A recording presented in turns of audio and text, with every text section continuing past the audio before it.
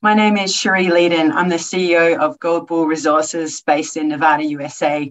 Our team have all relocated to Nevada with the sole aim of discovering world-class gold deposits. We believe there's massive opportunity in this state, in particularly exploring undercover where they haven't previously explored historically, using modern techniques such as geophysics to really make a difference in new discoveries over here. Cherie, good to see you again. Yeah, I do remember that. Geophysics, geochemistry, it's not the done thing over there, but you're introducing it slowly. Look, great to catch up with you. I haven't seen you since June. Want to see how things are getting on. Looking at the share price, it's kind of moved a lot sideways, like a lot of precious metal companies. So I'm not going to focus on that. But I do want to understand, how are you advancing the company? What have you been doing over and above the geophysics and geochem type stuff? So why don't you give us a little update on the drill program? Because I want to talk about where this goes.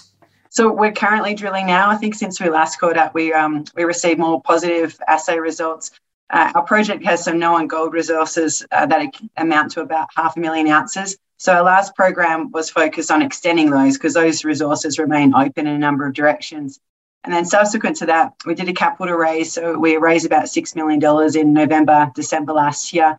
And the overwhelming feedback we received from our shareholders is, instead of incremental growth, they want to see high risk, high reward. They want to see us going for our 3 to 5 million ounce new sleeper discovery type holes instead of playing it safe and incrementally growing our ounces. So we have listened, and this drill program is basically targeting those new discoveries, looking for the 3 to 5 million ounces rather than looking to incrementally grow at 500,000 ounces, gradually 100,000 ounces each drill program type approach. Okay, so go big or go home, and that's fine for a bunch of guys who've got a ton of money. The retail guys be like, "Oof, that sounds a bit pricey to me. There's going to be value destruction if you guys don't get it right." So you've got two options on the table. One is drill high risk, high reward projects, or two, M&A. We talked last time about a lot of M&A. Can we talk about what you've done with regards to that? You talked to me about 5 projects last time around. Have you closed any of those?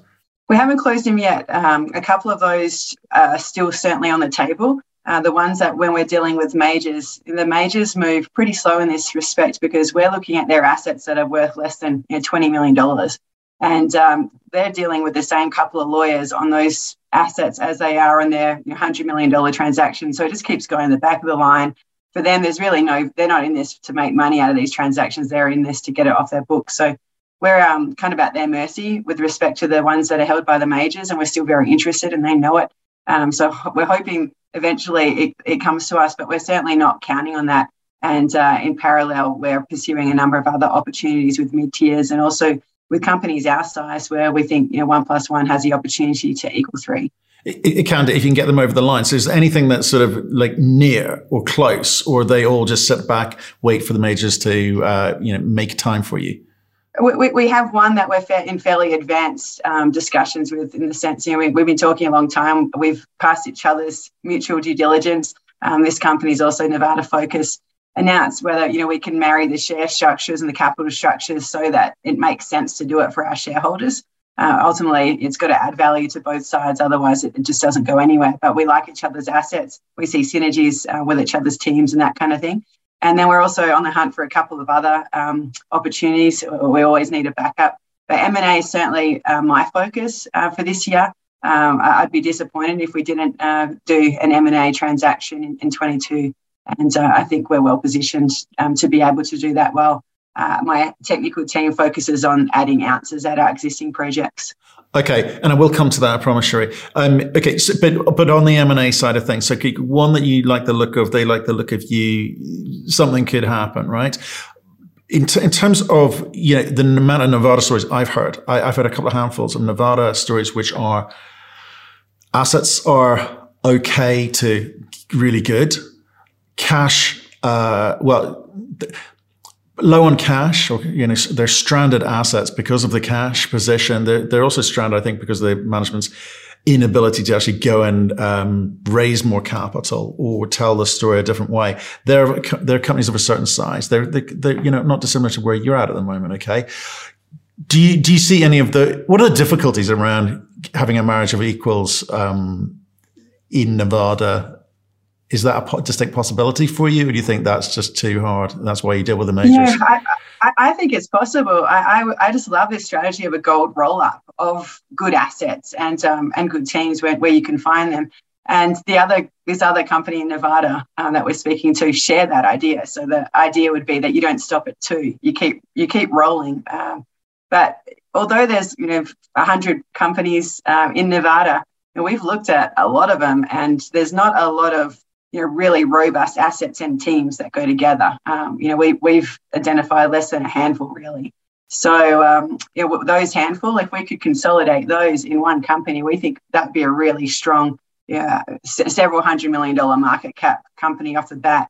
But obviously, it takes time, and one of the hardest parts about mergers is merging people. It's not so much the projects; they go together nicely. It's getting the teams and the structure right, and the shareholders that play nicely together. Trying to find mutual shareholders is certainly key. Okay, so the money's available if you were to do that, and that kind of gives you a sort of significant step up each time you close a transaction like that.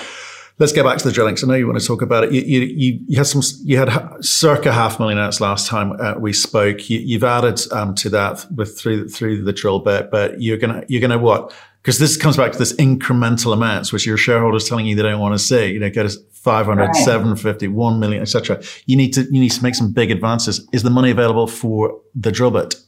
Yes, so we are fully funded, and most of that funding came in from already existing shareholders who participated in our initial raise, and they've participated in our second raise late in 2021, including myself and my board. So we're really motivated to find a discovery. We've got some pretty sensational targets as targets go, but it is high risk, high reward, and there's only one way to test these geophysical targets, and that's to whack a few drill holes into them. Okay, so give us a rundown there. I know you raised it's $6 million. Is that all of that going in the ground? So we raised 6 million Canadian, and 2 million US is going into drilling between now and about June. And that will be deployed in the form of 5,000 meters for about 18 holes at Sandman. And then we're moving the rig to Big Balds, where we're drilling about half a dozen holes for 1,500 meters. Right. And what's the expectation of that? Why 5,000 meters? Why there? What do you need to get from that exercise?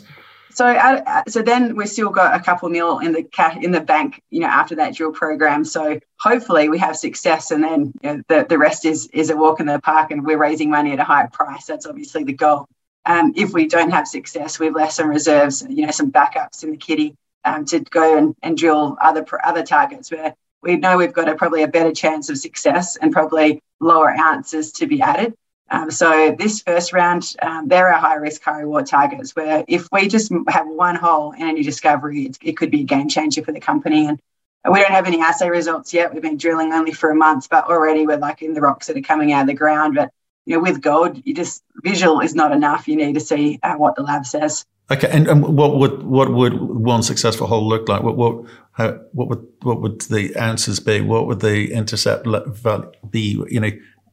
Would you expect? Yeah, sure. If we had 5 meters at around 10 grams a ton or equivalent, that would be really exciting for us, because that indicates we've got one of these high-grade feeder systems, such as I keep talking about Sleeper because it's just up the road and we're in the same rocks. So something like that would make us pretty excited, and then the whole focus would be around that hole. I mean, that seems very different from the numbers we've talked about last time round. So all of a sudden we're talking significantly high-grade intercepts. Where's that data coming from? Our overall grade is around 0.7 grams a ton, predominantly oxide.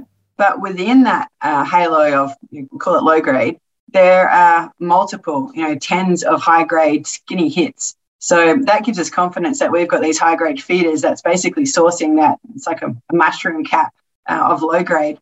And now we're looking for where did that high grade come from? And we've engaged an expert called John Wood to assist our team. John Wood single-handedly discovered the Sleeper deposit, and now he's acting as our advisor. And John's like, there's just so much low-grade at surface. This has to be coming from somewhere. So for us, the challenge is finding where that's coming from with a $2 million budget. I'm pretty confident it's there. It's, how many drill holes is it going to take until we hit that? Right. Okay. So this high grade is feeding this kind of lower grade. It's precipitating out. I mean, what is the nature of the ore structure that you're going after? So historically, it's been very much stratigraphically focused. We're not taking that stratigraphic approach anymore. So we're looking for structures, and the model is basically that gold has come in through faults. They're typically almost vertical, and then once it gets to a pressure release zone, it basically goes horizontal. And historically, they were looking at a rock type near the surface, which is where it did the balloon or did the mushroom.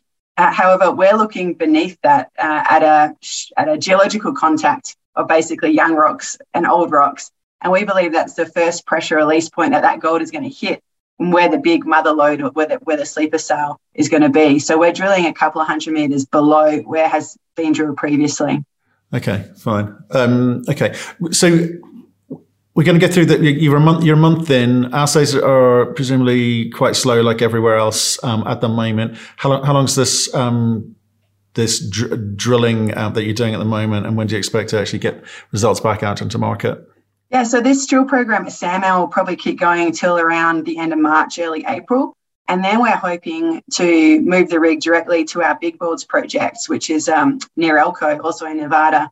That's just going to depend on what the weather does, because when the snow is melting, Big Balds is like a muddy mess, and we don't want to get our rig bogged.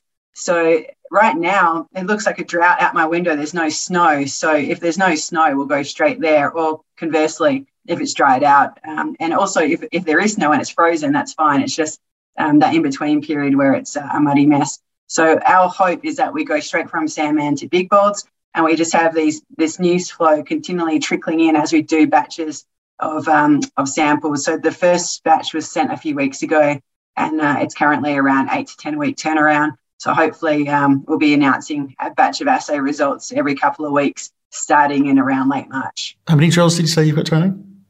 Just one rig. We just have one RC rig. Right. So you'll do this drilling, move, do some drilling there. By then, hopefully, you get the data back, and you'll work out, because are you going to bounce around, or are you going to get a second drill going? Well, we're probably happy with the one rig. That allows us time to get our assay results, so we're not guessing where the best numbers are coming from. So having that one rig fully occupied allows us to plan, I guess, plan appropriately without wasting any dollars. Right. Okay. Well, Sherry, look, thanks for the quick update on this one. I think you need to come more regularly. So we actually get a sense of how this thing is building out. Appreciate your time today. Best of luck with this drilling, and let us know how you get on. Okay. Thank you very much. Look forward to it.